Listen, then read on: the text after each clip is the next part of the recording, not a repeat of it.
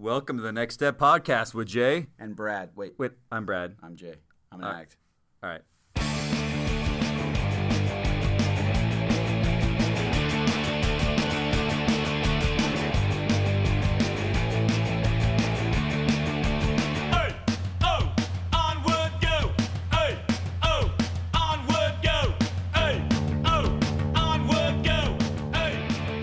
Jay, this has been way too long. Way too long. We've been asked why haven't we posted a podcast lately? We have been the holidays, the new year, and been busy. Job change. What? Change of job. Yeah, I've been with a marketing company for the last 6 years, and just decided to switch it up, and now I'm working for a company called PSI Network. We have no sponsors for this, so we self-fund this, self-time it. So I'm going to put you on the spot here. Because your new gig is pretty cool. You've been making people spend money with advertising before, and now you're about saving businesses money. Yeah, so I'm doing it's a little bit of the opposite. So before it was let me help you make money. Now it's let me help you save money. All right, so excuse the commercial here, but Jay, give us a pitch on what you do, and if this sounds like it helps you, give your email address at the end, and then we'll move on. Yeah, any business size. I mean that has phones and internet and cloud space, data security needs. Basically, PSI is a full-service consulting firm dedicated to cost reduction and helping companies evaluate their technology, their using of devices, and their business.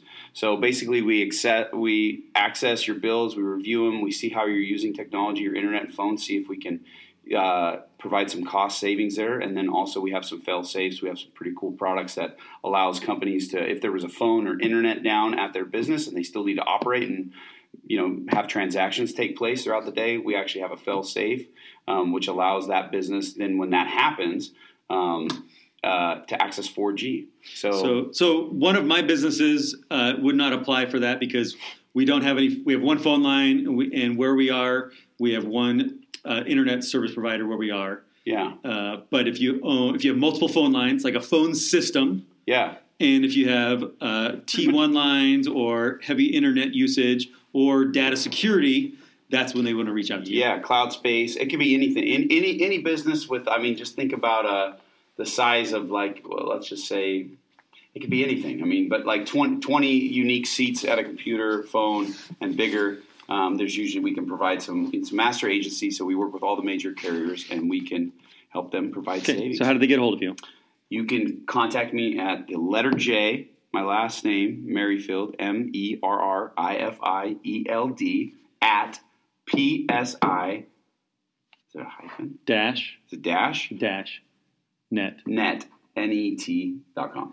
Or you could send us a direct message on any of our ways with our website, our Instagram, or our Facebook, and I'll get it to you. Sweet. Okay, so that's how you can help us out. So let's hit some news. We have the interview that's going to be on Ask the Addict has been in the can for quite a long time. Quite excited. I don't know why we've held out so long, except we've just been too busy. So first off the bat, have you seen the new Ensign magazine? No, I have not. Posted it up on our Instagrams. What do you do? I'm not on Instagram. I know, but tell me all about it. Is it Ensign or Ensign? Ooh, it's Ensign, right? But if you're from Utah, it's Ensign. I don't know. It depends on what part of Utah. That might be true. Hurricane. Yeah, so I don't know. You know what we're talking about. Yeah. Cover, front page of the Ensign or Ensign is understanding addiction and its impact on loved ones. Apparently, the dotted line must be the husband's the addict. And so he's cut out. And so I don't know. I don't know it's like a death chalk line. That looks like a chalk line. It does look like a death chalk line. Hopefully that's not what happened. But two separate articles in the new Ensign. Okay. So if you talking about addiction, if you don't have a subscription, the magazine come to your house. You have the LDS app on your phone. You can get the Ensign on your phone. Yes. Jay, Mr. Millennial, what do you call your generation? Millennial, and you call me the old man, but it seems like I'm showing you text sometimes. Mm-hmm. February 2019, access to it. Why would you pay for the magazine to come if you can get it for free? Just if you like the magazine. Kids at church, we give you our old New Eras. That's right. For your kids. That's why I don't buy them. Because we give them to you. Because I get them for free. All right. So go there and check it out. Let's do a heavy one, then a fun one. LDS Living had an article that states And this is from a Latter-day Saint therapist. So, if you're a Latter-day Saint and you're a therapist, Yeah. I don't know. Sometimes people say, hey, Latter-day Saint, Warren Bishop said this. I give it some credit, Probably but go with the professional's advice. but there's depending on professionals, who they're- and I tend to give And the this spirit. cred that this is LDS living. I think it's got some filters on it to make Yeah. sure it's good. So this therapist said, if your spouse cheats and repents, are you obligated to forgive? Let's see what Jesus said. Well, in my experience, this is what she said. All right. Yeah. This is by Jonathan Decker, licensed marriage family therapist. Said, in my experience, working with marriages rocked by a partner's adultery, I see patterns, emotions, expectations, questions, and struggles that show up time after time. The most frequent pattern among Latter-day Saint couples is the circumstances involved a cheating spouse who confesses to priesthood authority, undergoes disciplinary counsel, quote, faces the music, so to speak, and goes through or is going through the steps that have their blessings restored to them. In case after case, they feel they've done the work to be forgiven and can't understand why their partner can't, quote, just let it go. The Lord has forgiven me, they reason, so why can't my spouse? For a betrayed partner, the wrestle may be with themselves, seeing the logic of their spouse's argument and not knowing why they struggle to forgive. Or it may be with their partner who has not taken the time to address, empathize with, and make amends for the suffering they've caused. Forgiveness from the church is one thing, they reason, but forgiveness by me is something else. Many couples get hung up at this point. Does the betrayed partner have a gospel duty to forgive the repented spouse? If so, how? If not, why? Do the steps necessary for repentance in the church line up with what is needed to repent in your marriage? And then he addresses those. So does the betrayed partner have a gospel duty to forgive their repentant spouse?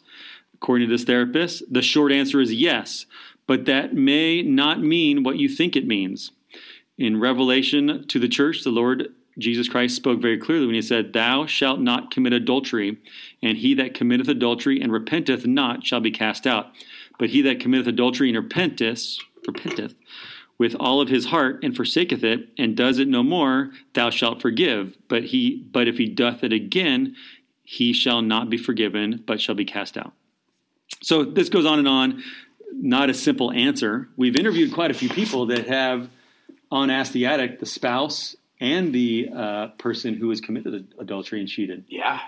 And I think of all of them, the spouse that we've interviewed, they've stayed with their spouse, correct? Yeah.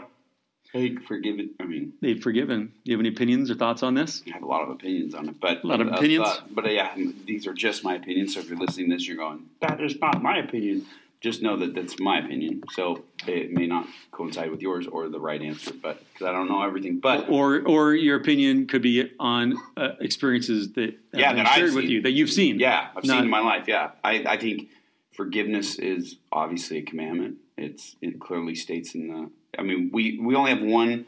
Realistically, we have one true account as far as it's been translated correctly, which I think it has been, where there was an adulterer in the New Testament, and everyone picked up the stone and was ready to throw it, and Christ stopped them and said, he said what he said. So I think that it is up to us to forgive those that have truly repented. And then so you say, well, how do we ever repent? Well, it clearly states the Doctrine and Covenants, you'll know a man repenteth by him turning away from that sin. So if he continues to do it, or she continues to do it, well, that's probably not repent. That's different. Saying sorry is not repenting, right? We know that.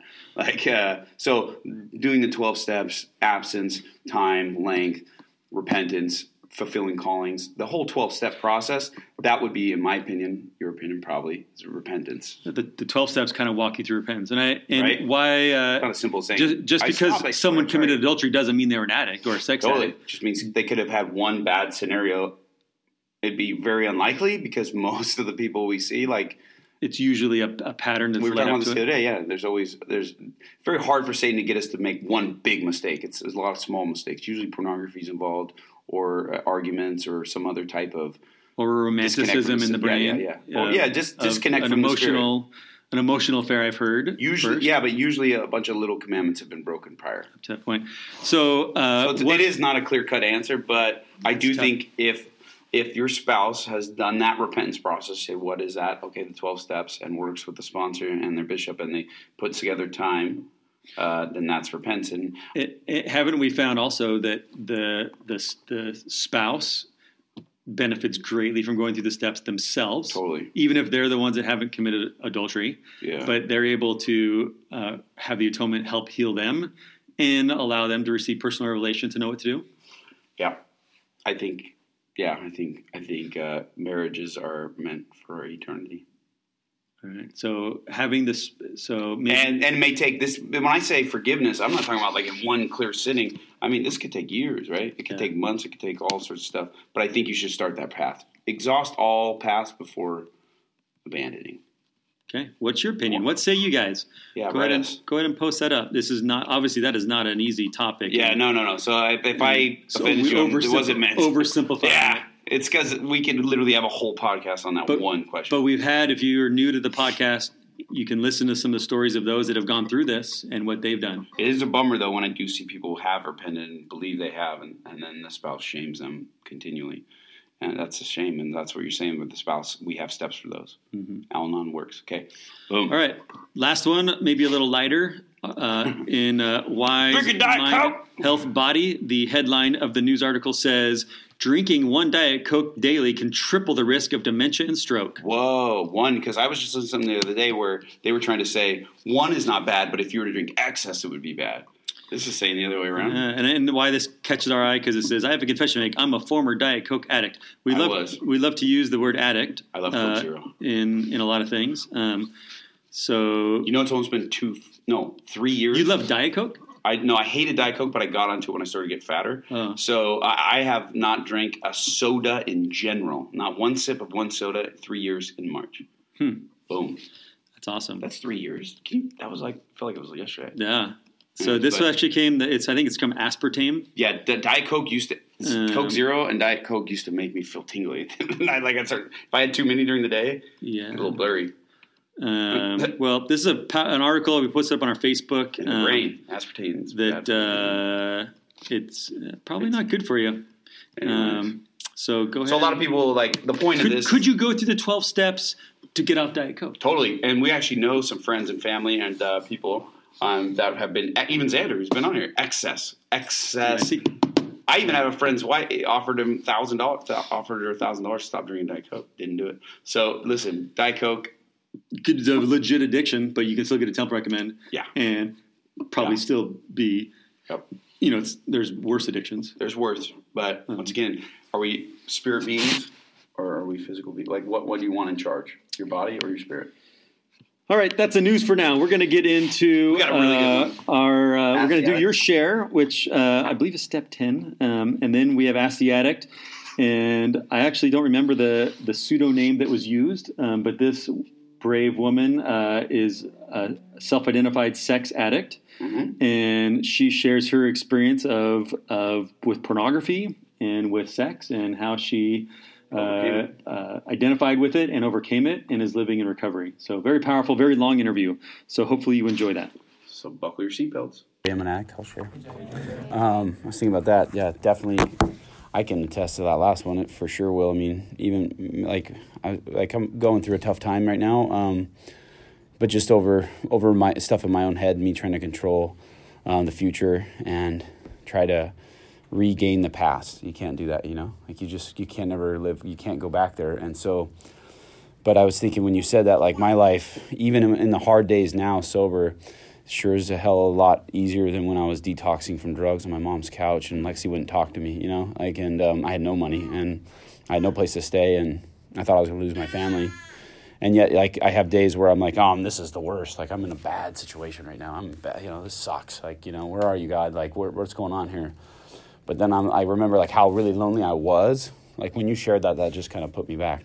And you definitely will be in a better place. It doesn't mean that the people that don't have to live this way intensely to have the Spirit are any less. It's just, this is just our path, and what we just have to, I've been trying really hard to stay in the present. And it's like when you realize, like, how much your mind shifts from the past to the future, like, and then, so when you recognize how often you do that, it's almost overwhelming because it's like, oh my gosh, like, I'm on autopilot.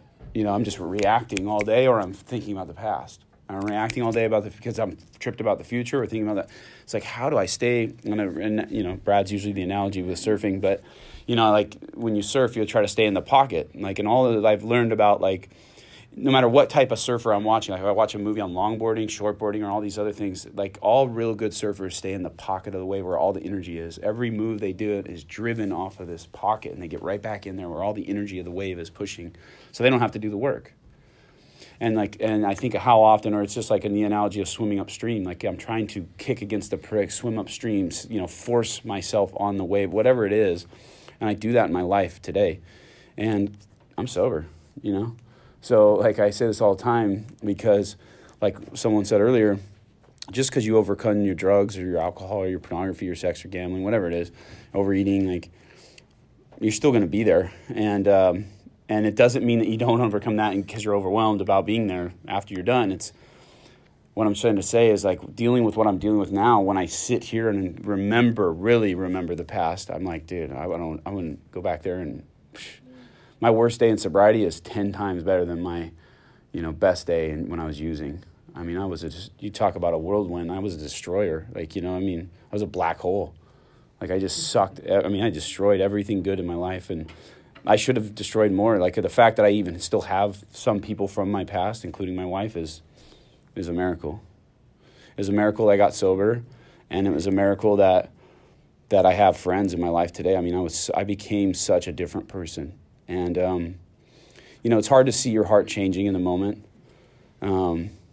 because of all the stuff I was talking about earlier, You just got so much in your life. But when I sit here and think about who I was really, I had become a really different person, and over a lot of years of my life, and the Lord definitely has changed me, and I still have moments where I have a lot of pride and ego, and it's just the same thing with your ego. As soon as you really recognize how much your ego really is still there, it's almost overwhelming because you're like, well, how do I fight this thing? Because it's not just ego with, like, we normally think about, like, bravada and egotism, like, oh, I'm the best.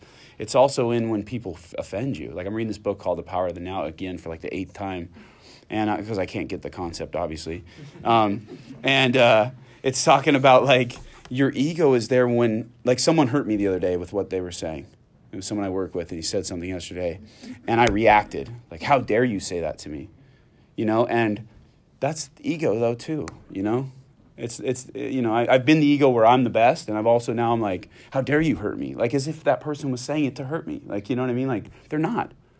No matter what. Because I used to say a lot of things that were very mean to my wife, to everyone else around me, and I never once did any of it to hurt anyone. I was doing it because I was hurting myself, so nothing good could come out of me. I was just, like I said, a black hole. And so anyways, I'm just recognizing how much ego I still have in my life, even on sometimes, I have the ego on the other side, but I definitely have the ego still when I take things personally. And it's trying to stay in the present is just such a challenge. And but I was thinking, I'd rather have this challenge now, 10, 11, and 12, than the challenges what I had when I still hadn't done step 4. And I still, asked Mike, he's my sponsor. It took me a long time. And I'm lucky I didn't die in that process of not doing it. I'm lucky I didn't relapse. I still had a lot of other things I was doing, but I'm lucky I didn't go back to drugs. I should have, statistically. And so, it's a miracle. If you're in this room and your wife or your spouse is sitting next to you, or they're not, and you're just alive, it's a miracle. It's a miracle. Because if you're a drug addict like me, we should be dead. Like, I should be dead. And I was telling someone today, one of my clients, about how intense my addiction was at one point. And I shouldn't be, I shouldn't. A lot of people that have died with they were a better person than, some of the things I've done. And I had this quote that I think about all the time because it's what I'm talking about, and it's in this movie that I love, and it's from a surfer. But it says, time doesn't wait for anybody. None of us have any time to waste. They say time is money, but the things you can buy with money are cheap. Time you can pay for, but you can't buy any. In spite of all of our conveniences and technologies, everybody tells you they don't have time for this or time for that. Well, of course they don't, because they lose their perspective of the present. The present is just a fleeting moment. It comes and then it's gone, maybe without even being noticed. We think about the past and the nostalgia makes us feel bad, or we worry about the future and are too anxious to be in the present. The past and the future, this is my favorite part, the past and the future are just concepts that exist in the present. When you think about like the past and the future, it's not even really real. Like, because once it's there, it's gone. Like it's never there again. It's not even real. It's just in our mind. And I think when we get to the veil, it's going to click and we're going to, oh my gosh, why did I waste so much time stressing? I know that'll be for sure. If I don't overcome this, that'll be one of my biggest things. Like, I'll walk through the next life and I'll go, oh, I could help so much more people, because I wasn't tripping, And it says, there is nowhere to go. Nothing happens next. And at first when I read that, I was like, oh, that's kind of depressing. But then he says, you're already there. Like, there's nothing happens next. You're already in the moment. You're already in the present. And I know my life is a lot easier when I don't kick against the pricks and I stay in the pocket of that wave and I just let the wave push me rather than me forcing my will on it. And I say that in the name of Jesus Christ. Amen. And I want to feel something again. Won't you help me sober up? All the big kids, they got drunk. And I want to feel something again. Won't you help me feel something again? How's it go again? Okay, well, we're live. Jane. What's up, Jane? Hi. How you doing? We are doing this remotely today. Hopefully the audio comes out well. We've been engaging with Jane over email a while, a listener to the podcast. That's right. And reached out to us and shared a little bit about your story and said you'd be willing. I don't know if you said you were willing or I asked if you'd be willing. Which one? I said I was willing. Okay. Yeah. So describe your obsession or addiction. What is it? So my addiction is a little unusual for a female, at least socially acceptable. I'm a sex addict, also pornography use, and all the things that go along with that. And is when did you self-identify? Because a lot of people have to come to that realization, and I don't know if it's debated or discussed it about, like, you can't call someone an addict. And I believe you have to self-identify as that. When did that get discovered that you realized or came to that realization? Yeah, so I actually talked to several bishops. They did not think I actually even had a problem. They just said, stop it. So I didn't really think of it as an addiction, but one of them suggested going to the ARP program, which I did, and started the first few weeks saying, I'm not an addict, I don't have a problem, but I'm here. Mm-hmm. Was this in your youth? Or what's that? Was this in your youth? I mean, the program, I guess, has been around longer than I knew it was. Was this? No, I'm only recovered for a couple of years. Okay, cool. Okay. Yeah. So, but in the ARP program, after a couple of weeks, then I realized, this actually applies to me, and then I started to identify as an addict. You start listening to someone share, and you're like, oh, wait a minute. No, I think that way, or I've done that, or I've obsessed over that. That's for me. I went, as you know my story, I was not like these people. And then before you know it, I'm like, they're describing internal thoughts that I've never expressed. That's kind of a trip for anyone, right? To go, whoa, someone else thinks like me. And the part of us that we don't like about it, right? So that's where it's healing, right? Yeah. It's cool. Yeah, absolutely. Well, and I didn't want to be an addict because that meant that I didn't have control. 100%. Society hates that, right? We don't like saying you don't have control over something. Yeah, and I think all addicts are control freaks, really. Oh, yeah. So, I'm curious as far as the process for a female pornography addict.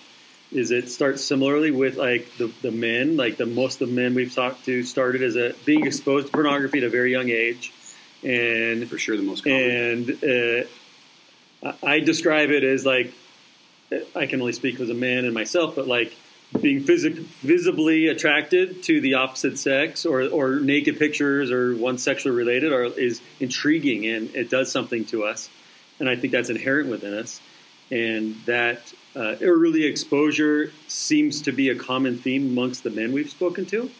Would you say it's the same with you, or different? No, I think it was different for me. I actually I identify more as a sex addict than a porn addict, but that's a component of it because I started with the sexual addiction. Okay. So I was obsessed with physical contact. I was obsessed with trying to do things that I wasn't supposed to be doing, And I started that as a teenager. I didn't get into pornography until I was in my mid-30s. Okay. And the guy I was dating talked about being addicted to pornography and the issues he was going through. And I was like, well, I don't even know really what pornography is. Like, what is that? And I started looking to see what it was in order to kind of know what I was dealing with. And then you see that. To try to help him, or just to like be, I mean, because obviously pornography's been around, like we've had the internet age for a while. Mm-hmm. It just didn't cross your screen ever? It wasn't something I was interested in. Okay. Because generally when I was thinking of what is pornography, it's men. It's naked men, which would... For you, it would have been naked men, right? You would think it would be naked men, so, and that was not at all appealing to me. And so I didn't have any interest to go look for it.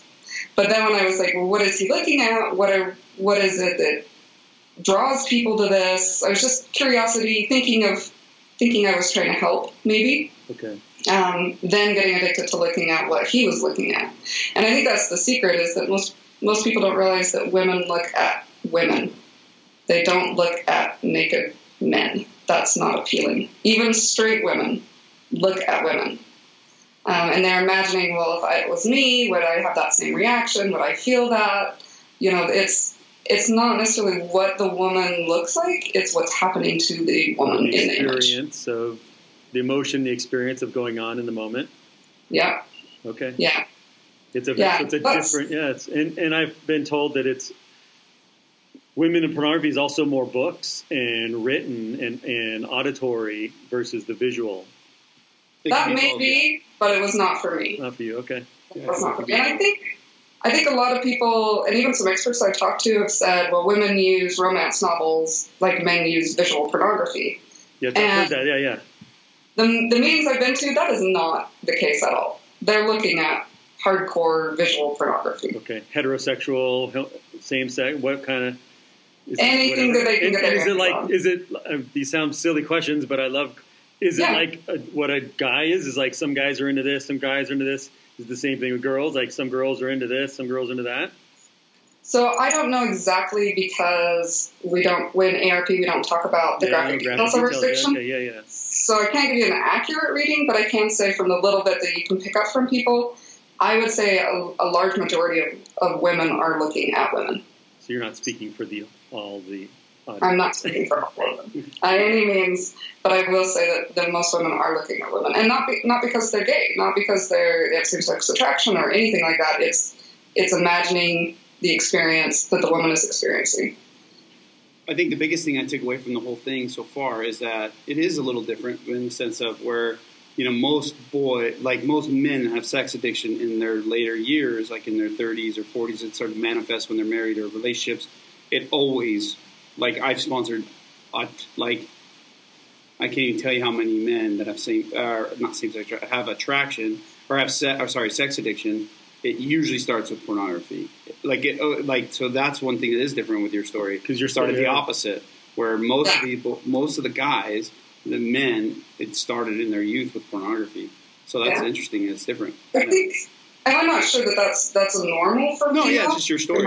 It's normal. But for me, it was easier, growing up, I'm a little older. Growing up, it was actually easier to get contact to other humans than it was to get access to pornography. Totally. Before the internet. So did you first attend a general addiction ARP meeting? You're in Utah, so there's a lot more ARP meetings than outside of the state of Utah. There are a ton of ARP meetings. I actually went to a female sex addiction and pornography use. Okay.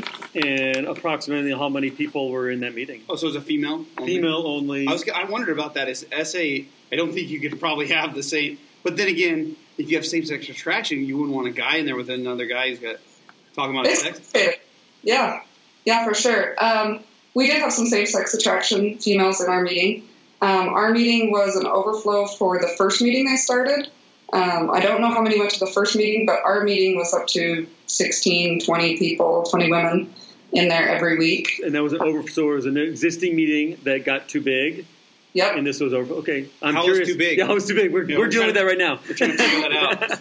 I don't know. But I would imagine it was You can return a report in an email. Yeah, let us know. Yeah, I will. I think it was around 30. because they were saying that they were splitting in half and it was about equal. So when we were about 16, that would be about 32. How did they, like, you're going to this meeting versus this meeting, or did you get to choose? You could choose either meeting. I actually went to a meeting away from where I live because we have so many options. Okay. So that was really helpful. And I just picked one randomly. Did you just get on the arp.lds.org and look up a meeting and then showed up? What were those emotions going to that walking in that first meeting? Terrified. I was terrified. I was worried that people would know who I was. I was worried that people would judge me. I didn't want to be there. I didn't want to be, like Jay says, among those people. I think almost every addict says that. You didn't think you were one of them, so you were going to appease a bishop, right? Is that what you kind of said? Yeah, it was more like to check that off the list of things I tried that failed. Okay. Because although I kind of wanted to stop, I kind of wanted to stay in my addiction, and so it was more like... Further justification. Yeah, exactly. Yep. Did you go to a therapist at all? I did, and it did not go well. Okay. I went to an LDS therapist, or someone I thought was LDS. She said, you need to leave the LDS church. Someone you thought was LDS. Because they're making you feel bad. What you're doing is completely natural, and when you leave the church, let me guess. When you leave the church, that empty, guilty feeling will go away. Uh-huh. Okay. The shame will go away. And she said, if you just keep indulging in these behaviors, the shame will end. And I found out later your conscience will be seared eventually. There's scripture about that, right? Yeah. I found out later that she was going through a similar process where she was leaving the church for... What do you know? Attraction. Yeah. So it makes sense that she would give me that advice. So lucky you didn't follow that. I mean, you could see at that point in your life when you're I just think back at how critical advice was given to me, and like at some degrees, especially when I got home from my mission and I came home early, I felt very insecure about that. And if I had been treated, just a lot of little things can, doesn't take away from agency, but it definitely plays to the card, right? So. Yeah. Good for you for not bouncing. So didn't you end up finding another person or what? No, I actually, so my reaction to that was, she's obviously wrong. Because to me, the church was very important to me. I just wanted to be happy in my addiction and also a member of the church. So when she said that, I was like, well, you're obviously wrong. And I started actually taking this more seriously. Like, maybe I need to look at my behaviors. Maybe I need to change. Maybe there needs to be something. Because that was obviously not the right answer. Totally. In my... Yeah. So, after how many meetings did it take for you to do what Jay described as you started hearing words that were similar to the words you were saying in your own brain, that you're like, you know what, maybe this is more than a compulsion or just a bad habit that I'll eventually get over, that maybe I am like them in the room? Yeah. So it took me... So I have to admit, first of all, I was very fast through the program. I kind of had a kind of Alma the Younger type experience through the program. I had 2 meetings before I started realizing I'm an addict. Okay. And then I had a job where I could listen to things while I was working. And so I started listening to the podcasts immediately following that meeting. Or a podcast? No, the ones on the ARP website. Okay, cool, yeah. Yeah, I didn't know about you guys yet. But I started listening to the ARP podcasts, and... There's an ARP podcast? Yes. Go through the steps. Oh, okay, they just do steps. Yeah, at the bottom of the step, it has podcasts, it has meetings that they've recorded. Oh, rad. Yeah, so if you go to arp.lds.org, go to one of the steps, go to the very bottom, and it will say podcast. Cool. And so I listened to the male pornography meeting and the general addiction meeting. I listened to one step a day every day for 12 days. And about halfway through that is when I had my conversion moment, I guess you can call it, where I wasn't quite ready to make the change, but I told God, if you're willing to, or if you will make me willing, then I'm willing to be willing, if that makes sense. To do the work. That's but I couldn't get myself to want it bad enough. So I said, you're going to have to make me want it. And at that point is when I was able to make that shift and that change. And from then on, it was just kind of like a very rapid change for me. Great. Well, that's the steps say be willing. right? Right. Be willing to have this happen. Be willing to do this. And if you're willing, then the Lord helps you get there. Right. I think that's really the only thing that we're asked to do. Like if you read the steps, it's basically just be willing to allow change. Be willing to do this. Be willing to that. Because I can't change. I can't make myself change. 100%. But if I'm willing to let God change me, then He can. We had a testimony about that on Sunday in our church. Me and Brad's ward. Yeah, they were talking about like, I think it was in the word or it was in Sunday school, but how God, this person was a normie, not in the program, but was saying how it's the true miracles. It was our Sunday school. It was true miracles are when our dispositions change, our stony heart replaced with a heart of flesh, right? Like for those of us in addiction, like that scripture can't even, like that, nothing connects more with that. Like, I mean, to go from obsessing over something daily, and we don't really do it. We just become willing, and then all of a sudden, sometimes He has to make us become willing, but then all of a sudden I don't want that anymore.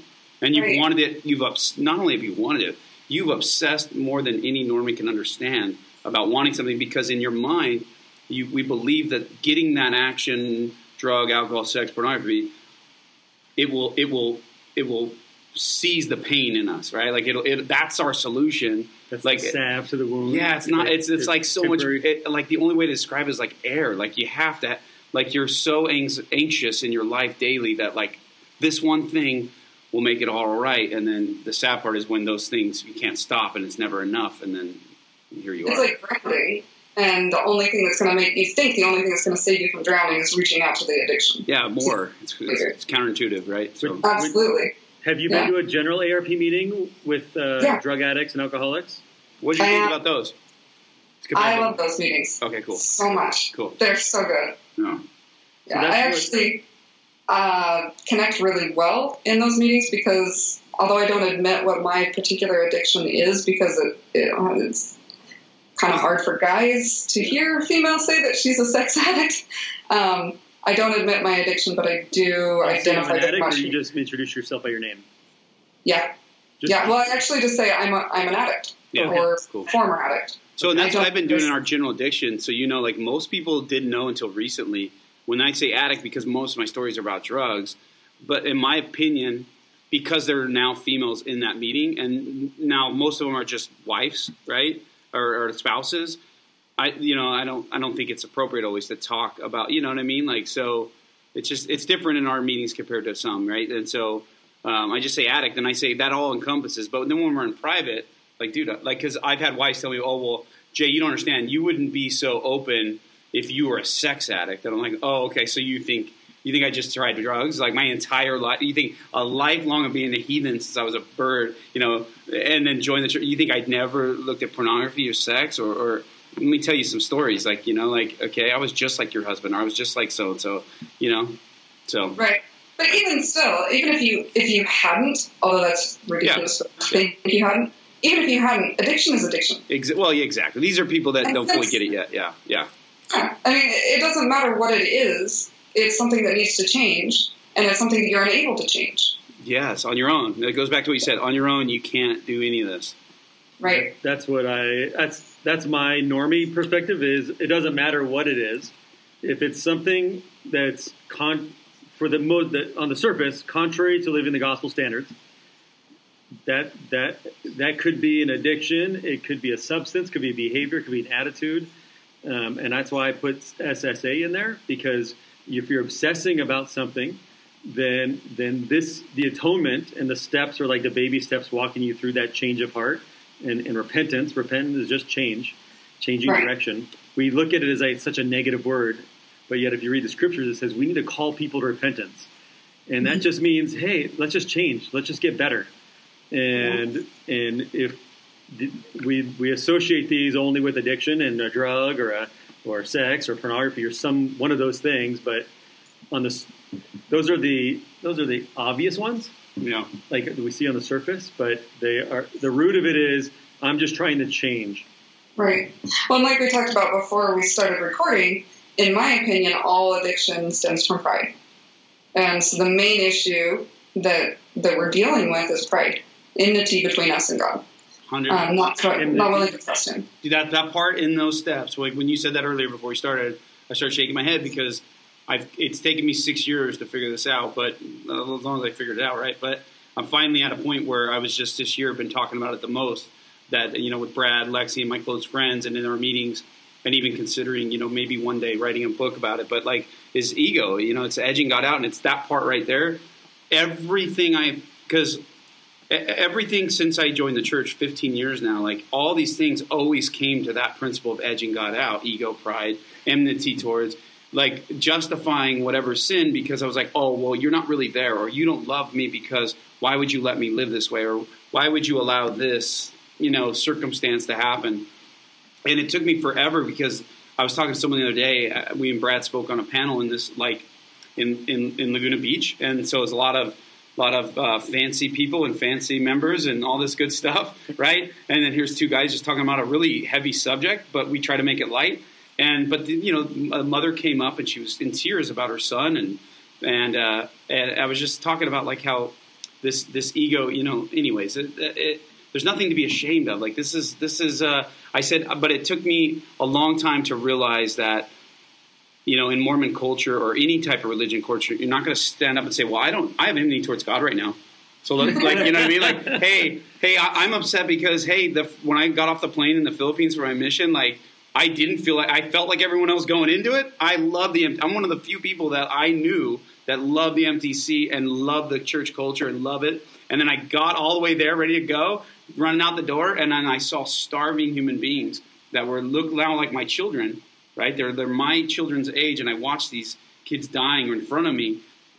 And I had instantaneously, resentment started to build towards God, when it probably wouldn't have if I would just ask the question, hey, mission president, have you ever stopped and thought about where's God in this? He could have think of the advice he could have gave me, or my companion. I wasn't going to say that. I needed to be you bottled it up. I bottled it up, and I didn't express that until 5.5 years ago when I did the steps, or 5 years ago. That's how long, right? And everything I can trace back to that.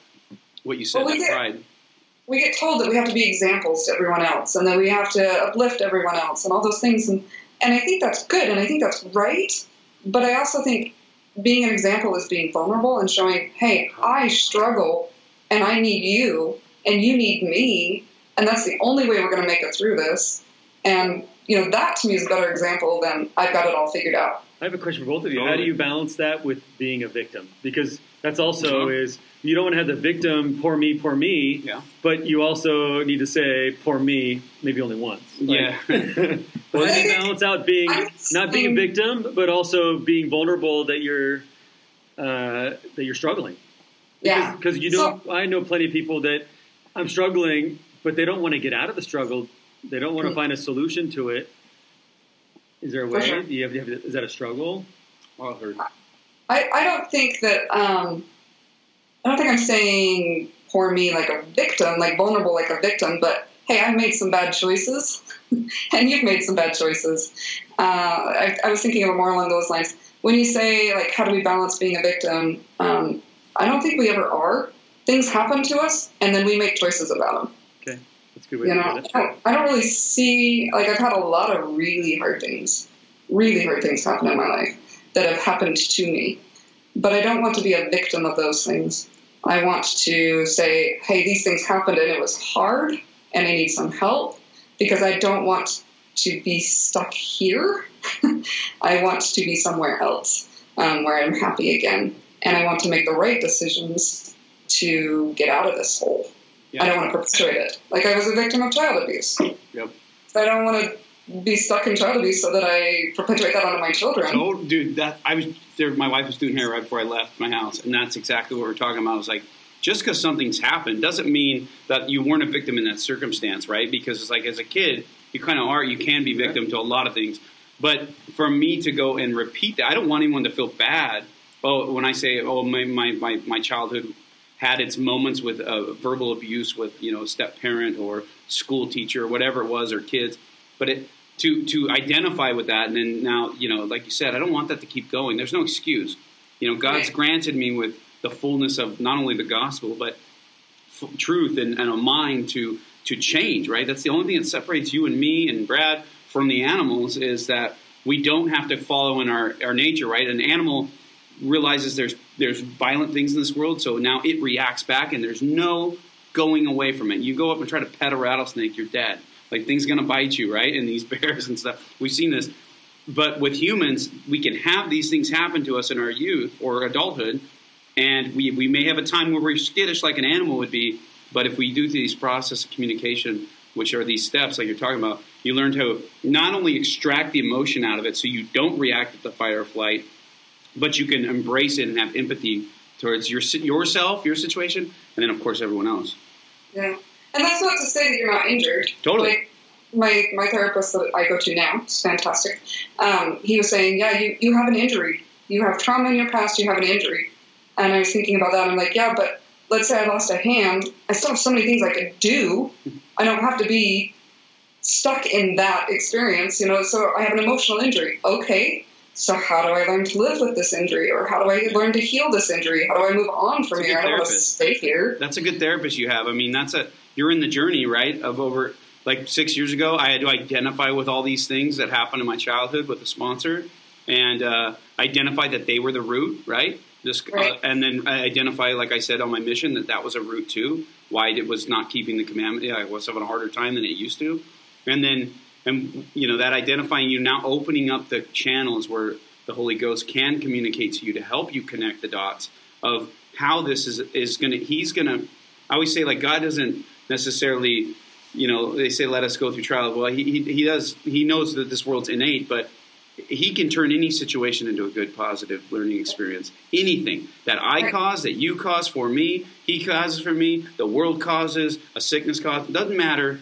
There's a way, if we turn our will over to God, which is what you're talking about, let down your pride. The scriptures talk about this. Go to him and say, no, I really want to know, like, what's, and then before you know it, that wound, right? I used to look at my addiction as a wound, like, because I was obsessive for so long, my entire life, childhood, 32 years old now, but since I was 5 years old, 6 years old, 11 years old with drugs, I now don't, obviously there's no emotion towards that anymore. It's like, I've recognized this now as like, okay, this is a healed wound. It's stronger, and now I could choose to just hide that, or I can go try to help other people realize that same thing. Well, and I think that's really important to remember, too, when we think of the things that we've done to other people, that we can't fix, that God can fix them. Just like he can fix and heal us, he can fix and heal the people we've hurt that we can't fix. Yeah. I give back the virtue I've stolen from people. Totally. That's a good point. But I can rely on God to do that for me. I'm glad you said that. I guarantee there's people listening that need to hear that. I was talking to a sponsor the other day, and he was like, well, how do I go back and write this girl and then this, that? I said, well, listen, it's not appropriate anymore. You're married. Like, those types of contacts, you're just going to have to trust that girl is actually, if you believe in all this, then guess what? She's a daughter of a Heavenly Father that is perfect. So he'll figure out a way to heal her. Well, but what about, it's like, no, stop trying to control the show. Right? Right. That's a good thing. For sure. Yeah. So, a couple years in ARP, you went through the steps pretty quick. You have about 2 years, did you say? 2 years of sobriety? A couple years of sobriety, 2, 3, somewhere in there. Congrats. Does your, again, logistics question, do they celebrate milestones of recovery? Like 1 year, 2 years? So you talk about chips, and I'm kind of jealous. We don't have chips. But I'm also kind of glad that I don't have to admit how long I've been in recovery, because some people think, well, you're just new to recovery, and I feel like, no, I've been through a lot, But you don't want to admit you're new, or you do want to admit? I don't know. Sometimes I want to go either way, so I'm kind of glad that I don't have to admit what exactly it is. Have you ever talked to them about why, like the leader of it, like how come they don't? So I'm actually the missionary now. Okay. Oh. So You're the group leader, and then you have a facilitator? Yes. Okay. So have you ever been to, this is now us being really inquisitive because it's interesting to us, right? So this is where, because at first I looked at them obviously like most people, negative, but then I'm like, oh, okay, I see the positive. Then I kind of went to, well, I can now after sponsoring people, I can see how it would be a negative because people obsess and then want praise, and including myself. I'm just as sick as anyone else.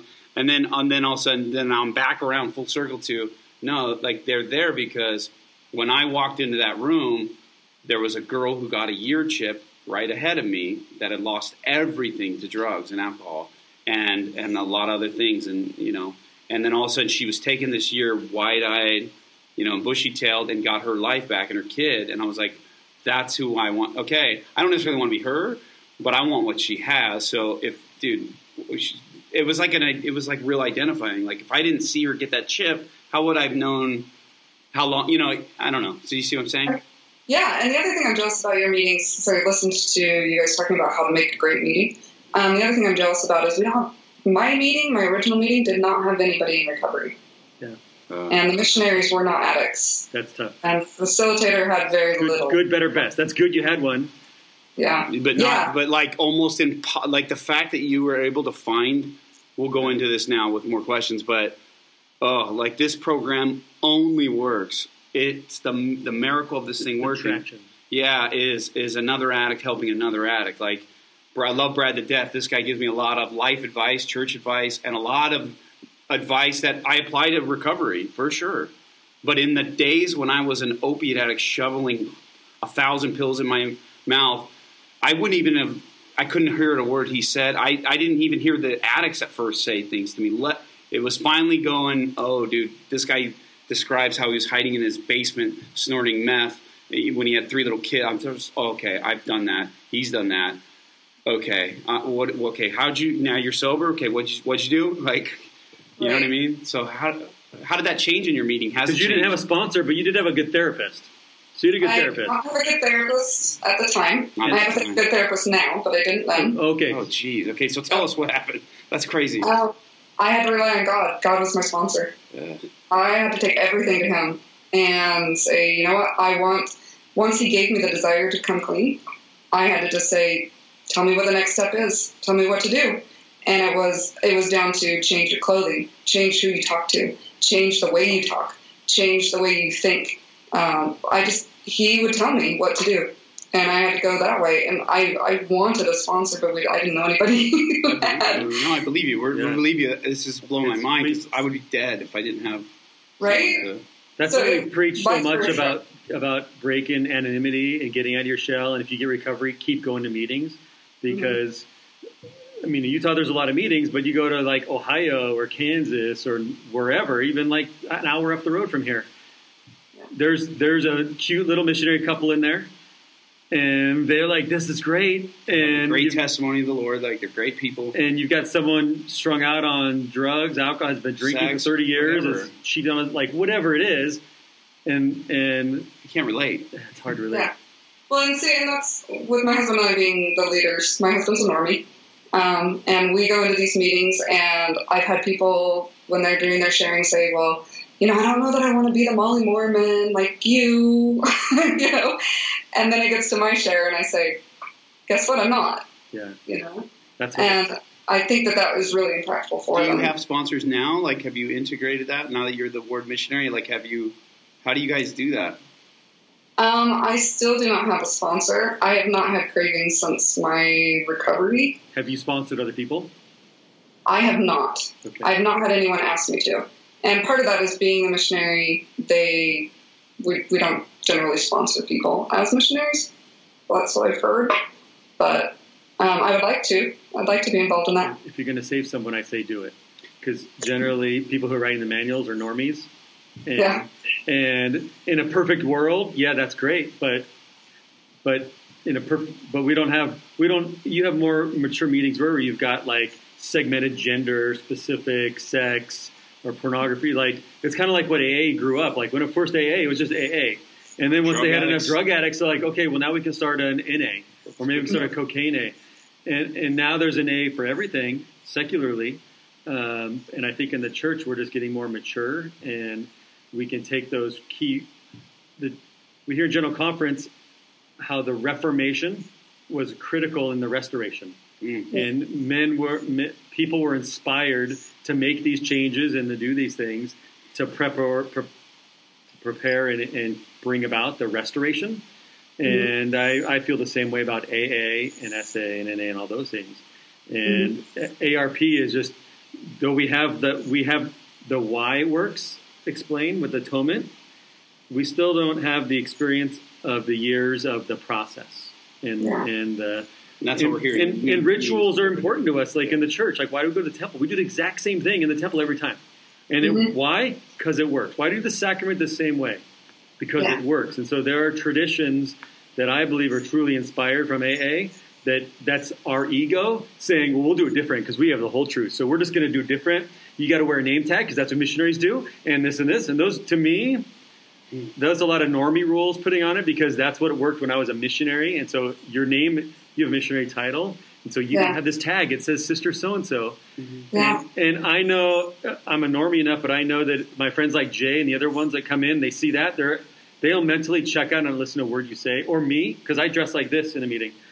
Yeah. And I'm in the counter room. We're supposed to dress up, and I don't like that. And then they see me on Sunday, and they're like, oh, okay, so you're in the stake? Like you can be like a real person that I can relate to, but you're also on the Stake High Council, and you're speaking in my sacrament meeting about whatever. Yeah, when they see us on Sunday, like, oh, wow, like, oh, okay. Like, you clean up well. I'm like, you think I dress like this all the time? Like, I just because I'm sober doesn't mean I'm an animal. Like, but it's kind of like you identified with this. You said there were people that won't.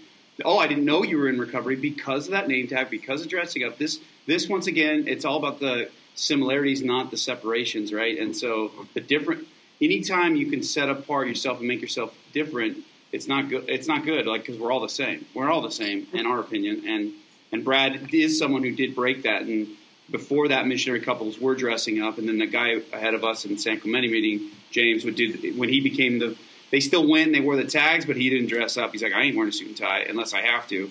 And, and because he's also in recovery himself, right? And he wants to he wants the newbies to walk in there and ask him to sponsor him because one thing that we tap into in recovery, most of us, is like, when people are like, oh, you sponsor these people, how do you do it? We were sitting on a panel with a guy that sponsors 50-something people right now, and he's at a unique stage of his life where he can do that at once. But we know that the key, that's keeping him sober. Like, it's like we're tapped into like this little. When you want to know the secret, they're like, why do you got it all figured out? It's like, I don't have it all figured out. That's number one. And then number two, the only thing I know that if I'm not around if I'm not on the front line of this thing, there's a part of my brain that will say that I'm cured. It just will. It won't be. It'll be subconscious. It'll be so neatly packaged that all of a sudden I'll start believing it.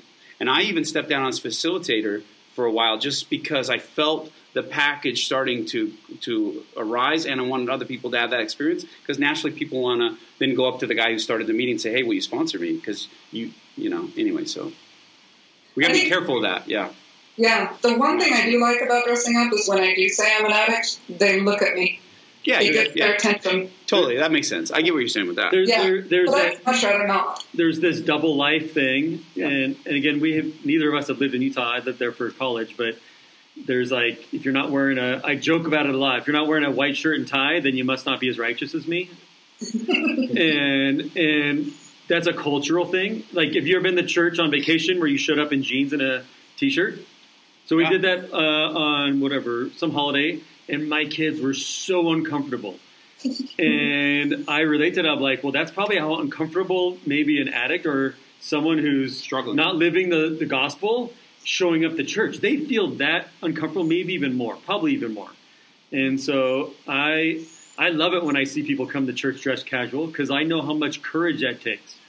And so if I can, in an ARP meeting, I want to do everything I can to not make them feel uncomfortable because I know how uncomfortable they are walking into a church building already. And I don't think that the clothes you wear makes you righteous or less righteous or provides any more authority on the my topic. bolo ties on Sunday. I'm going to see you guys authority. My son wears bolo ties. I like to break the norm. Like, I heard someone say something like Brad's saying right now, not too long ago, a few years back, and said, you ever realize, like, most of the guys we dress like investment bankers, right?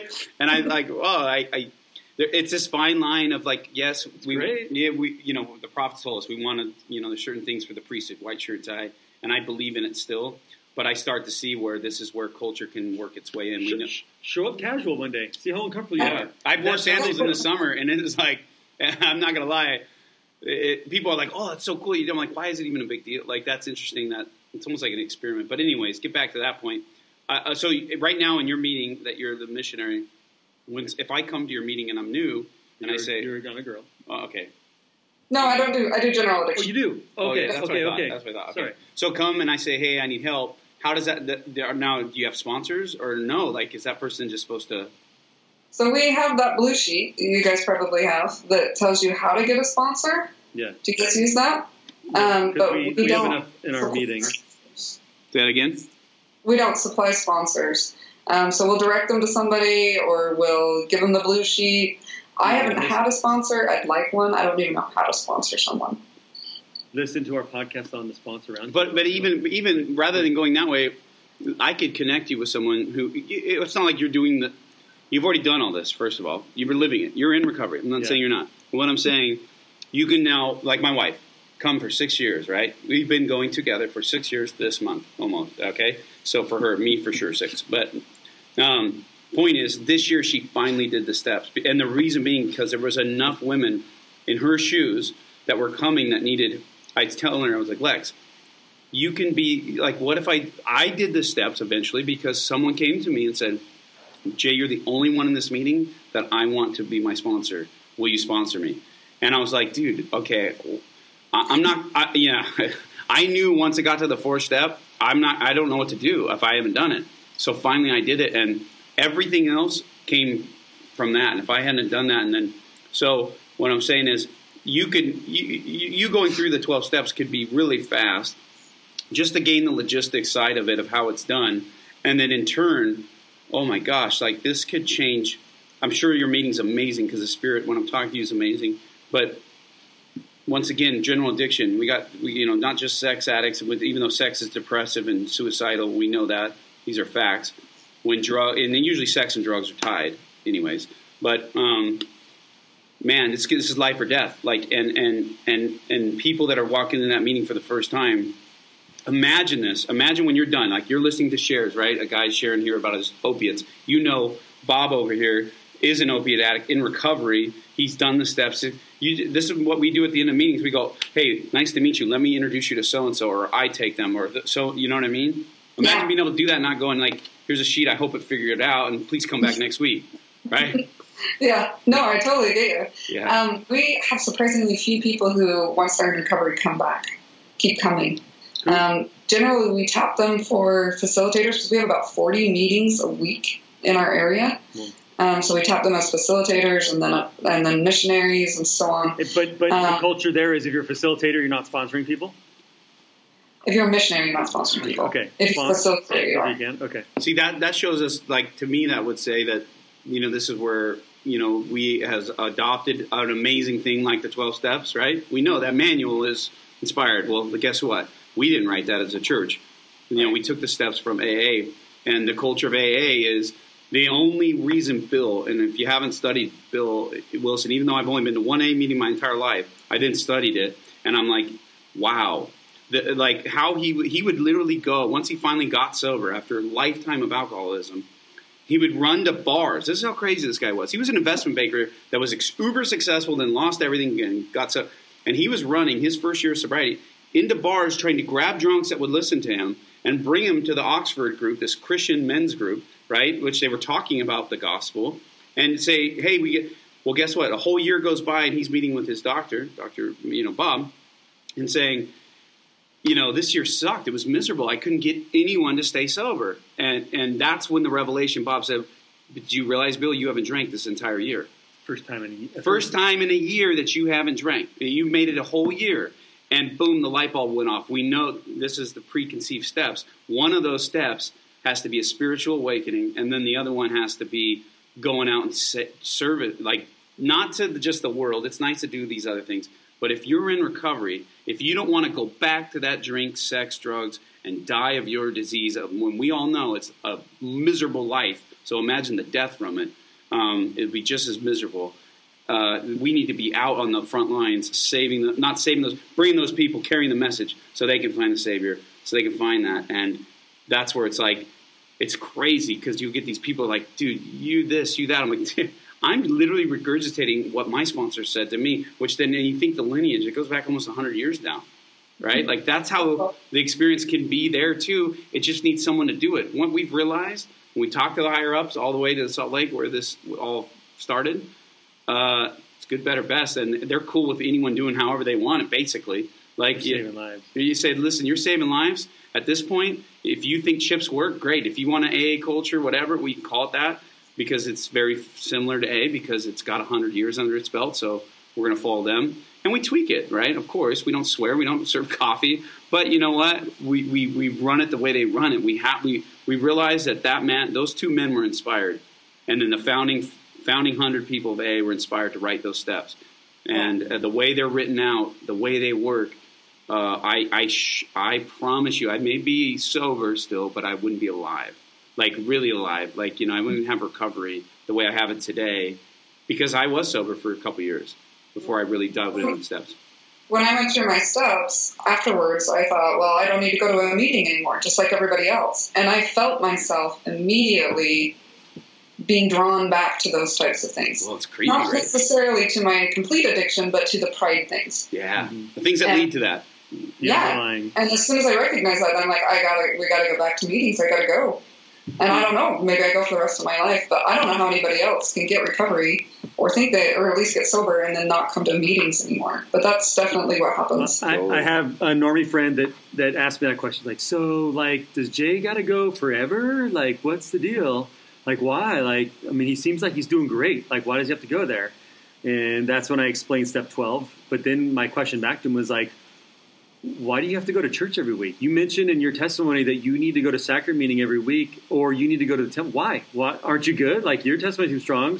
And he sat there and like, oh, I get it. That's a perfect comparison. Like, so, like, are you so righteous you don't have to go to church or temple anymore? Like, That's good. I got like when Brad says that like clicks, and I got a message from my little like ARP group guys, and it was a text message once again from AA. It's an app you can get. It's called the Grapevine Daily Quotes, and it's stuff from Bill Wilson usually and from AA. But this one says, "No matter how truthful the words of my message, there could be no deep communication if what I said and did was colored by pride, arrogance, intolerance, resentment, imprudence, or desire for personal acclaim." And then it says right here, "Even though I was largely unconscious to these attitudes." See, like and then it said, "Acceptance to humility and imperfections, what makes life so much easier to live one day at a time." And it's Bill Wilson, and we don't see all these defects like as addicts, as humans. They creep up. We have to rely, and that's where these meetings are so unconventional to society, because we're trusting other individuals to come in there. I hear our personal stuff. Then if we become friends with them, call us out on when they see those things, and that's their job. Like I put myself on that text thread so my friends that are sick like me, who have less time than me, right? Some of them I sponsor, to say, hey, that's BS. You shouldn't, what you're saying there is no, that's your pride, that's your ego, that's this. And I'm like, oh yeah, and then that's why me and my buddy Xander, when we talk about the only reason why we're sober today still, and we didn't only get sponsors, but we really embrace this, like, hey, there's going to be times where you're going to feel spiritually powerful, and I'm not in my weakness. I need someone to call me out because they're sneaky. The normies would not be afraid to, because we don't want to push you back into it. Yeah, and so we're going to love you. We'll love you and tell you you're great, but we'd be afraid to call you on that BS. And my wife, this goes personal, but with my wife, like when we give arguments, and she's like, hey, you're being, because my personality is the way it is. Like, you're bulldozing. This is usually how it is, and it's more like we've gotten to a point where I tell her, and she's finally done this after years, is like, I need you to call. If you don't call me out, maybe not in the moment when we're all. You say this to her. Yeah. You need I need you personally. If you really want me to change, right? Like, if you really want you to have your opinion voiced, which you deserve 100%, and you really want to feel the way love you need, if you don't call me out, guess what? I don't know. And just like, and we read this in the Eternity Talks. It was a marriage counseling CDs the church sells at, the distribution center. So I know this is sound principle. It's not just my opinion, but it's like, we as spouses, we as people, you're not supposed to be a magician. You're not supposed to be like some psychologist to figure it out. And psychologically, we're called and put in each other's life, going back to calling each other to repentance. It's not saying, hey, you need to change. It's, hey, like, just letting you know, I'm feeling like my opinion is not validated lately. or I'm just letting you know that lately I feel like you're bulldozing me. It doesn't mean I need you to change this, that, and the other. It's just like, and I'm like, oh, I hear that. I'm like, oh, I'm doing it again. But I'm glad because I'm like, how long have I been doing it? I get in these modes, and we're all like this as humans, right? So this is where more of a human thing than an addict thing. But I think that we need to kind of, so you keep bringing up the phrase, call people to repentance. And I think people need to understand that doesn't mean angry or vindictive or anything like that. Just like you would tell a child, oh, you fell down, let me help pick you back up. It's the same concept. We're just infantile on this earth, and we do the same mistakes over and over again, and God doesn't look at us like, you schlep, you stupid child, He's like, let me help you back up, you've fallen down. And that's what we're supposed to do to each other, is to say, hey, it's expected you're going to fall down. That's normal. That's expected behavior. So let me just, hey, you fell down. Let me help you up. Yeah, I had a guy text me the other day, and he's like, he was super bummed that he relapsed, right, again. And I wasn't sponsoring him at this time. And, like, my response back was, oh, my gosh, that's awesome. Like, you told me that. Like, oh, my gosh, tell me, like, what happened? How did it work out? Then I got on the phone with him, and he's, like, so bummed. He's been trying so hard. He's working so hard. But, when sometimes you're fixated in the problem has you still. Like, you haven't found – you got to emancipate yourself. And sometimes we think we're emancipating, but really we're not, right? Like, kind of like an abusive relationship. You think you're doing the right thing, but really you're staying there, and that's the problem. So it can happen in our minds, too. We stay in the problem all the time, and I'm all excited, and he's just like, "Why are like?" I could tell by the end, and it was really because we had just left, I think, podcasting or talking, like something was really awesome, and then so the first person that happened to call me on that moment was someone like, "I'm so sorry," expecting probably like, "You did it again. What is wrong with you?" Instead, it was like, which I would have never said, but. It was like, dude, like, it's awesome. Like, the old you would have never admitted that, right? So this shows me how far you are. I don't know if I'd ever admit if I relapsed. I've never relapsed. But all I know is that the thought of that is scary, to have to call someone and say it again. And I'm like, so what you did is rad. You're, like, inspired me to be more honest with myself. And and it's not like a cheesy sales pitch. It's, like, real. I felt that, and then I ended up sponsoring that person.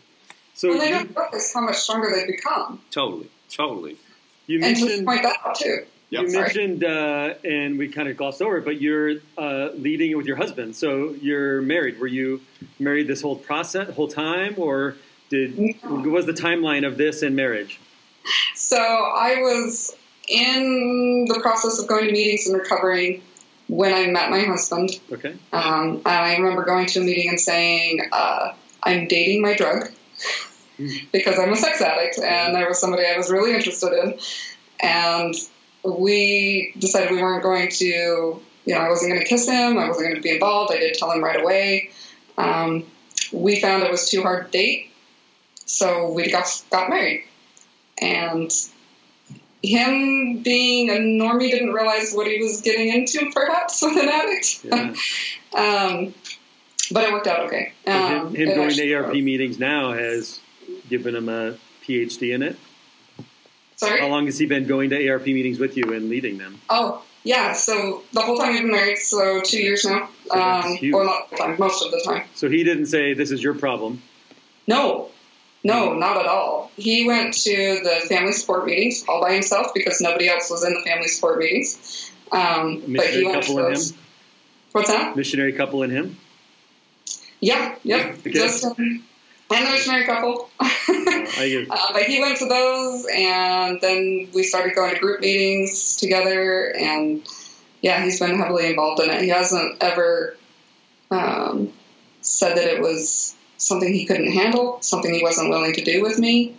And he's just like, whatever you need, that's what we'll do. So how many dates in until you shared this with him? Second date. Second date? How do you bring that up? He actually said, you're a little different than the other people I've dated. Tell me what's different, or something along those lines. And I said, well, these are the things that I'm dealing with. This is what I've got going on in my life. I have these experiences with my past where I've been hurt, and I've hurt people through my addictions, and this is me, and I expected him to run. And he just sat there and listened, and he said, tell me more about this, or explain that, or or whatever. And I said, I'm an addict, and that's going to be who I am. And he just said, okay.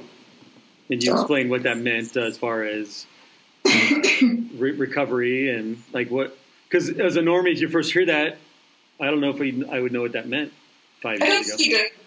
Okay. I don't think he did. And I asked him, later, he's actually sitting right here, but I asked him, would you have married me knowing what it meant to be an addict after going to these meetings? And he was like, it wasn't what I expected. That's a good question. Yeah, don't ever ask that unless you're okay with them saying no. Because I literally would tell Lexi, I'm like, listen, if I knew me, remember as an addict, I don't know me. That was the problem. Is Right. I just knew how to be destructive and be an animal. I didn't know really what the root of my pain. So I would have, a special human it would take to know that going into it fully. So Right. it's okay. Okay, another question. Now that you're married, could you still act out on a sex addiction? Like, how do you keep it? Because it's like you're married to your drug, but it's also you're okay to take hits off your drug, for lack of a better word. Right? You're like, hey, go take your drug. Right. So there's a couple things. I don't ever want to use him as an object. Okay. That's really important to me. I also look for my pre-triggers. So I know what my triggers are, and I know what gets me to my trigger, which I call my pre-trigger. As soon as I see myself going towards those pre-trigger behaviors, I start working the steps really, really hard because I know that I'm not doing what I need to be doing to stay clean. That was a good. I got a question before I forget it. On that, without a sponsor, that's what I was going to ask you because normally that's what we would do. You find out what those triggers are. You find them out when you do steps, but then even years down the road, right, in recovery, I'll all of a sudden reach out to my sponsor and say, hey, I'm triggered, can't get this thing out of my mind. You know what I mean? This incident with this person, usually it has nothing to do with drugs, right? It's like, it's just a person, an argument. It's something I can't get over. And I know that if I sit in that long enough, there's no guarantee I won't go to pornography, sex, drugs, whatever, or just continue to be just depressed and miserable over this thing, right? Right. So in your shoes without a sponsor, that's intense that you don't have anyone to call. Therapist. Yeah. Well, I have a therapist now. Yeah. I identified those through God, though, because he told me I needed to not do certain things. No, So- I get the identified part, and I mean that's what he does to us too. Just because someone's in the room doesn't. I Yeah. mean, my sponsor was very mild spoken, so he was just like he wasn't one of those people that was going to put it in my face, which is good for me because I don't know if I responded well, but I try to still sponsor people that way when I'm like I want them to make up their thing. Because, like, at the end of the day, I could relapse. I mean, I'm not saying I would, but I could die, relapse tomorrow. And so if your recovery's in me, just like missionaries converting someone, if you're converted because of a person and they fall away, then you're going to have a hard time. And so I meant more so having that connection where someone you can pick up the phone and say, you know. I do talk to my husband. He's an Army. But I do talk to him and I say, Cool. you know, That's good. Some of my pre-triggers are like reading the news, getting stuck on the internet. Getting angry, Overwhelmed, yeah. frustrated, all those types of things. And so I will tell him, I'm just very straight up front with him and just say, look, these are pre-triggers for me and I'm experiencing them. I'm really angry or I'm really whatever. I can tell that I'm slipping and I need some help. And we talk things through. We, do whatever it takes to work through those issues. But yeah, I kind of use him as my sponsor, I guess, even though he's not quite the same. I'd love to have a sponsor. So you could see where this would be. I guess, yeah, no, that's great. I mean, obviously you've made it work. You're sober. I'm just meant like, so you could see though how this could benefit you if you had some, going back down. Sure. I mean, recovery is miraculous in itself, and doing it without a sponsor and without a group, without a lot of people in recovery is even more miraculous. Way more. So what are some things you do differently than a normie woman would do? Like, are you off social media? Do you not watch Netflix? Like, what are some, because most of the men we speak with that are sex or pornography addicts, they radically need to correct. The only ones who get sober do it. The ones that have sobriety don't do things the way I do. Yeah. Yeah, it's radically different. My kids get annoyed because I don't watch movies that have anything at all in them. Even just a lot of contention, things like that. I don't want to have anything to do with those things. I don't watch certain movies. I don't read certain books. I don't go certain places. I don't have conversations physically about certain things. You mean like physically go, like drive, or is that what you mean by going? Okay. Yeah. Like what kind of places? Like going to the mall. There are images all over the mall. Yeah. I don't go to the mall. Okay. That's just who I am. This is helpful to hear because a lot of people don't know why they relapse, but they don't change their lifestyle. Yeah, that's why he's asking. He's asking us not to be inquisitive. Diet, if you're a food addict, you've got to dramatically change your lifestyle of eating. And I would think the closest thing to that is probably a sex addiction or pornography. Is you have to alter your lifestyle, and so not going to the mall. And to a normie, you're like, what do you mean you can't go to the mall? Right. But I describe, like, if you're an alcoholic walking into the grocery store and the first thing you see is the aisle of booze you have to walk through, that would, to me, does nothing. To get to the dairy aisle. Yeah, to me it doesn't do anything. But now I walk through, I'm like, dude, that'd be gnarly to walk through if, like, because I'm even looking like, oh, that's a cool looking bottle, but it does not affect me. Yeah. And so no movies. It doesn't affect me. And so I just stay away from all of those things. It was a radical shift. It is a radical shift. You know, the kids want to go see a movie, they have to go see it on their own. Because I'm not going to that kind of a movie. What do you tell people? Because you haven't broken anonymity publicly. What do you tell people? So that they don't, like, otherwise they may think you're like, oh, she thinks she's better than us because she doesn't go see a PG-13 movie or whatever. Yeah, they think I'm a prude. Okay. I love telling people. I just tell people. For me, like, I'm at a place where I'm like, I'm so I can barely handle myself in my own head that I'm at a point now where, like, able to say that. I just need to not have, and I have a hard time taking criticism, and I know that, and I do want, from my core group of people, I want it, but I don't. So it's podcast. Yeah, when people review me, I don't like that. No, because it's not because I'm like, oh, you're better than me, or you're telling me what to do. It's like I already have enough insecurities. I don't want to subject myself to. I don't want to try to be. I've lived my whole life being an image of what I thought. That's what they wanted from Jay. That's the Jay they like. Or what's interesting is you've broken anonymity and you're able to put that out there, which helps you, or it's probably more difficult for you because you just have to go. I would look like a crazy person if I didn't. Well, right? You just be like, yeah, I don't want to go. Like all these excuses, right? Because they would assume you're a prude. Yeah, you're a prude. You're too judgmental. You think you're better than me because everyone. Like we were at sushi last night at Heroes last weekend. And this guy's drinking sake, and the sushi chef's a sake guy, but the guy next to us is pounding sake.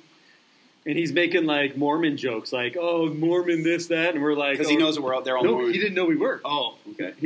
Hero was too drunk. He didn't know. The sushi chef. But the guy sitting next to us, who I knew who he was, and he didn't know who I was. I think he was too buzzed. But he started, like, because his brother got a teaching... I'm not going to expose him. He got a temporary position at BYU, and he's not a member of the church. And so he was like, oh, those Mormons, this and that.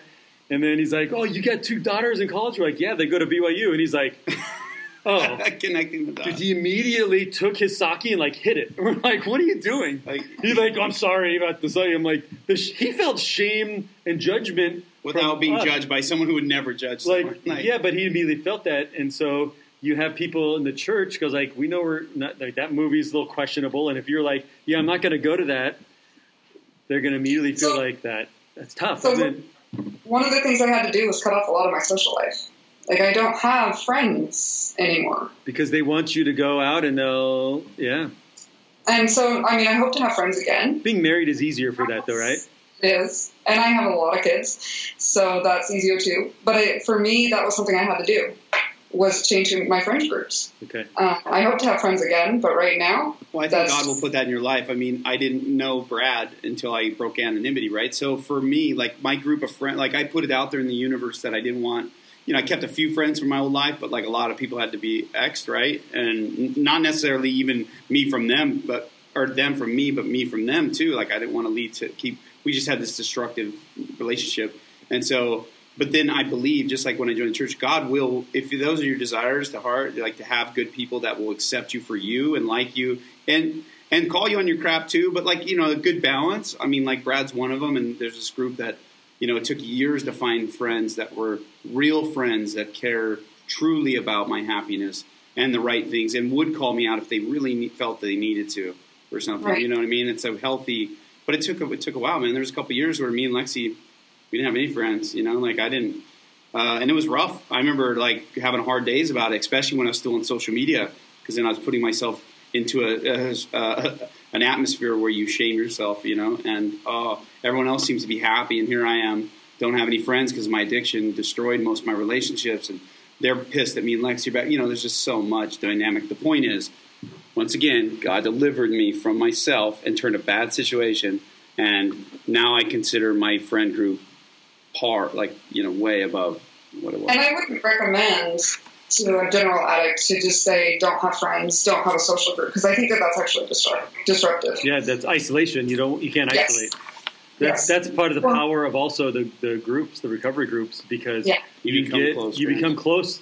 I mean, I feel very close to people I see once a week in the meetings, but I don't see outside. But you feel like they're related. If I need something, I could call them, and I know they'd be there, and vice versa. Yeah, they call Brad or me in 2 seconds, and they feel for the first time in their life some older people that are like, even though we're not hanging out. Yeah, but it's weird. You see them once a week. You see them, you're like, you know more about that person most of the time than your friends that you see all the time. Mm-hmm. That is so true. Yeah. And true friendship is just honesty, and so you get true honesty in the recovery group. Yeah. So, are you on social media? Very little. Okay. I have one account, and I check it occasionally. Okay.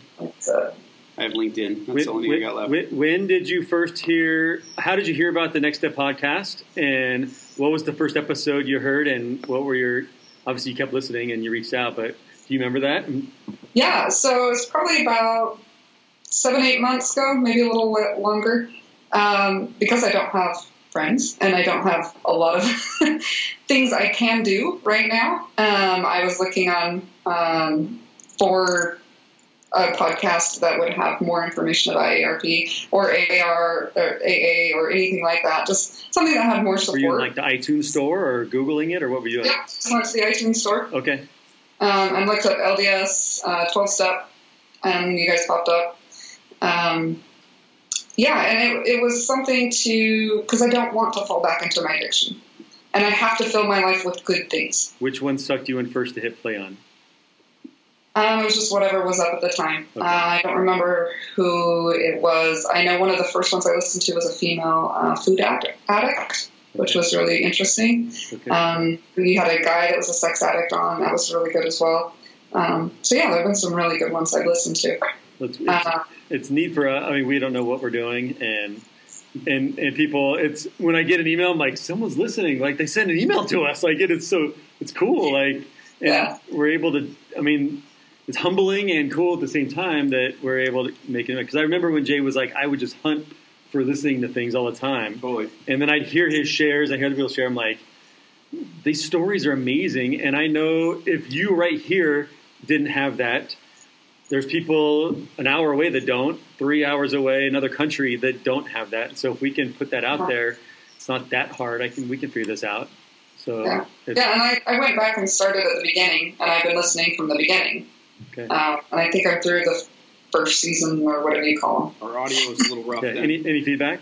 Yeah, no, don't give us feedback on the first one. Tell Jay what he needs to do better. He loves it. No. Jay wants my feedback. Don't. Well. You've done well. Thank you for reaching out. I can't commend you a lot for your not only honesty but the shame of addiction is great. The shame of sexual addiction seems a little bit greater, and the shame associated with a female sex addiction is probably the highest. I'm trying to think in the shame meter, and the judgmental meter, right? Like she does what? So right. I'm trying to rack their mind. Like, I've never heard anyone break anonymity outside. It's rare. On that, the shame needs to go away, and I would hope some people would come out and say something and make it so that it's not as shameful in society.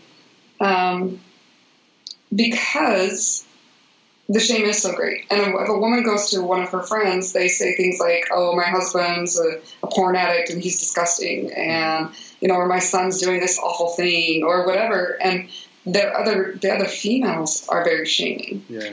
And so a girl can't come out and say that she has a sex addiction, and they can't go to a guy because then a guy gets turned on by it or feels inappropriate about it. So something does need to be done for women. Well, we're doing the first thing here is talking about it. talking about it and being open and reaching out. So thank you so much. Any last message that you'd want to share? I mean, people are listening. They could identify. We know there's. What are some resources you would recommend that if someone's sitting in, I keep picking on Ohio for some reason, but and they're maybe the Spirit's telling you something. They're identifying much of what you're saying. What would you suggest them doing? I would suggest, first of all, being very adamant of creating a relationship with God and knowing through the Spirit what you need to do next. The 12-step podcasts, your podcast plus the ones that the ARP program puts out, both are extremely helpful because you can do those anywhere. And then get the courage to go to a meeting. Go to meetings, look in the scriptures, start doing a program, do whatever you can to reach out to God, to reach out to other people. You have to have other people. Even though I've taken myself away from friends, I still reach out to people. Mm-hmm. You've got to reach out to people, and you've got to overcome the shame and find the courage to just move forward. And He'll give you the courage. If you're just willing to try it, He'll give you the courage to move forward. And I would say it's also tough if you go, because you go to the, quote, world, they're going to say, you're totally normal. Go have sex. Go look at porn. And if you're, luckily you found your second therapist that is based in the gospel. Because I think that, correct me if I'm wrong, but also in Utah where you've got this strong mixed anti-Mormon message and these people in sheep's clothing that are pretending like they're members still, maybe for business reasons, because her business probably got hurt when she left the church, right? So you're getting if you're getting business because you say you're Mormon, and then you actually have an ulterior motive. I mean, that's just pure evil in my mind. If you're pretending to one thing and then saying, "Oh, go away," but if you go to have you gone to SA meetings? Because I know a lot of the guys go to SA meetings. What have you gone to?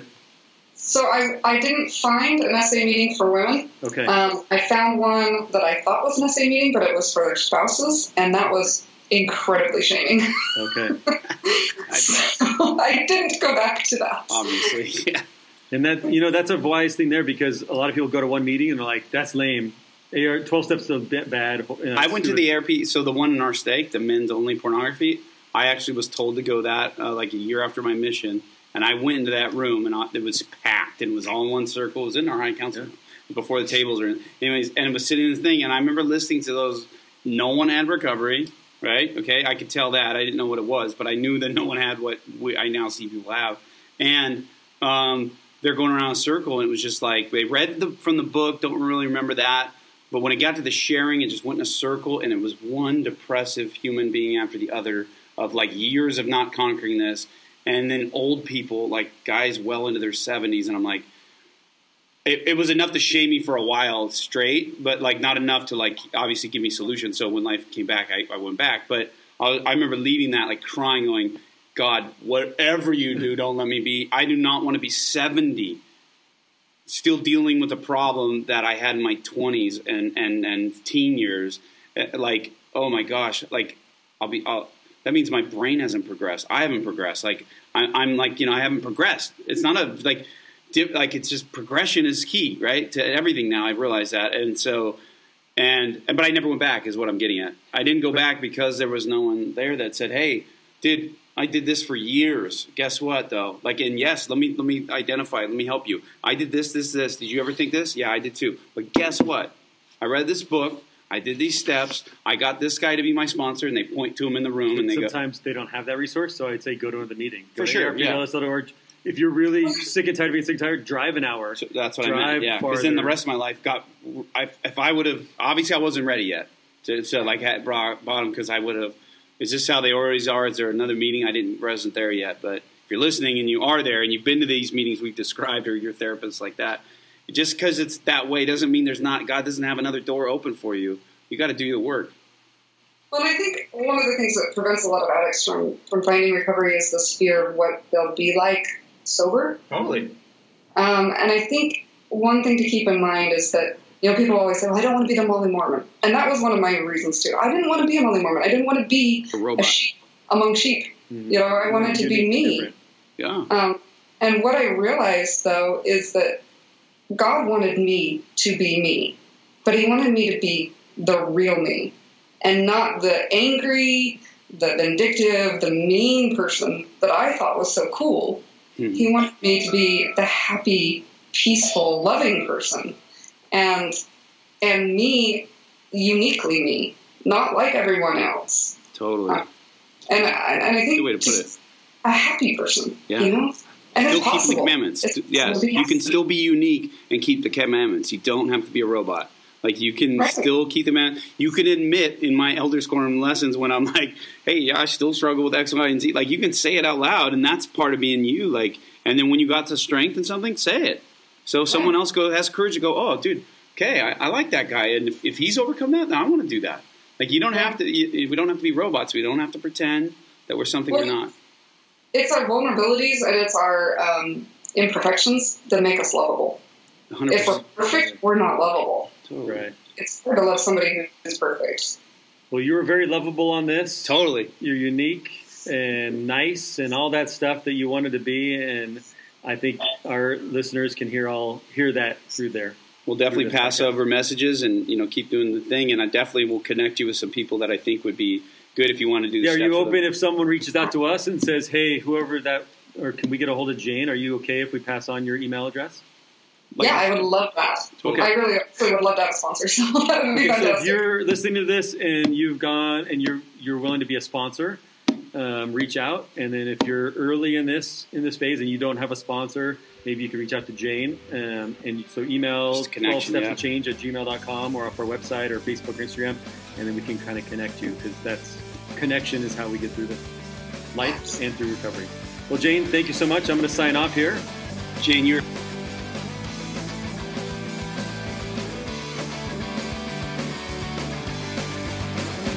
Dear Lord, who blesses us with love, please send this day thy spirit from above. As this thy son accepts a call from thee, help him, we pray, to learn humility. Direct his footsteps every day, and keep him ever walking in thy ways. Inspire him as he spreads the gospel plan. Lord, hold him in the hollow of thy hand. In the hollow of thy hand, as he grows from boy to man, help his understanding deepen and increase. In the hollow of thy hand, as he grows from boy to man, let him know the special blessings of thy peace.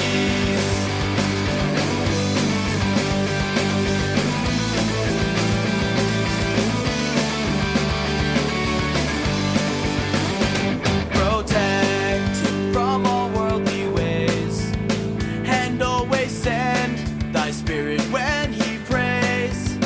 Give him the courage of a righteous man. Just hold him in the hollow of thy hand. In the hollow of thy hand, as he grows from boy to man, help his understanding deepen and increase. In the hollow of thy hand, as he grows from boy to man, let him know the special blessings of thy peace.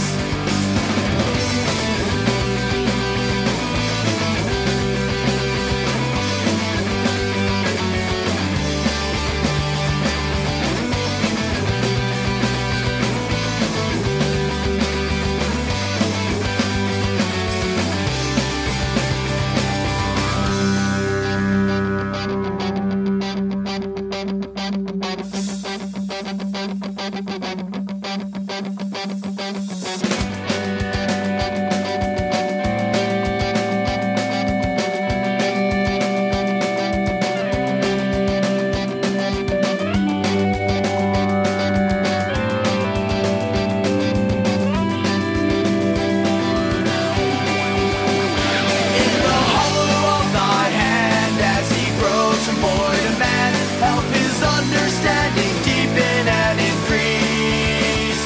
In the hollow of thy hand, as he grows from boy to man, let him know the special blessings of thy peace. In the hollow of thy hand, as he grows from boy to man, help his understanding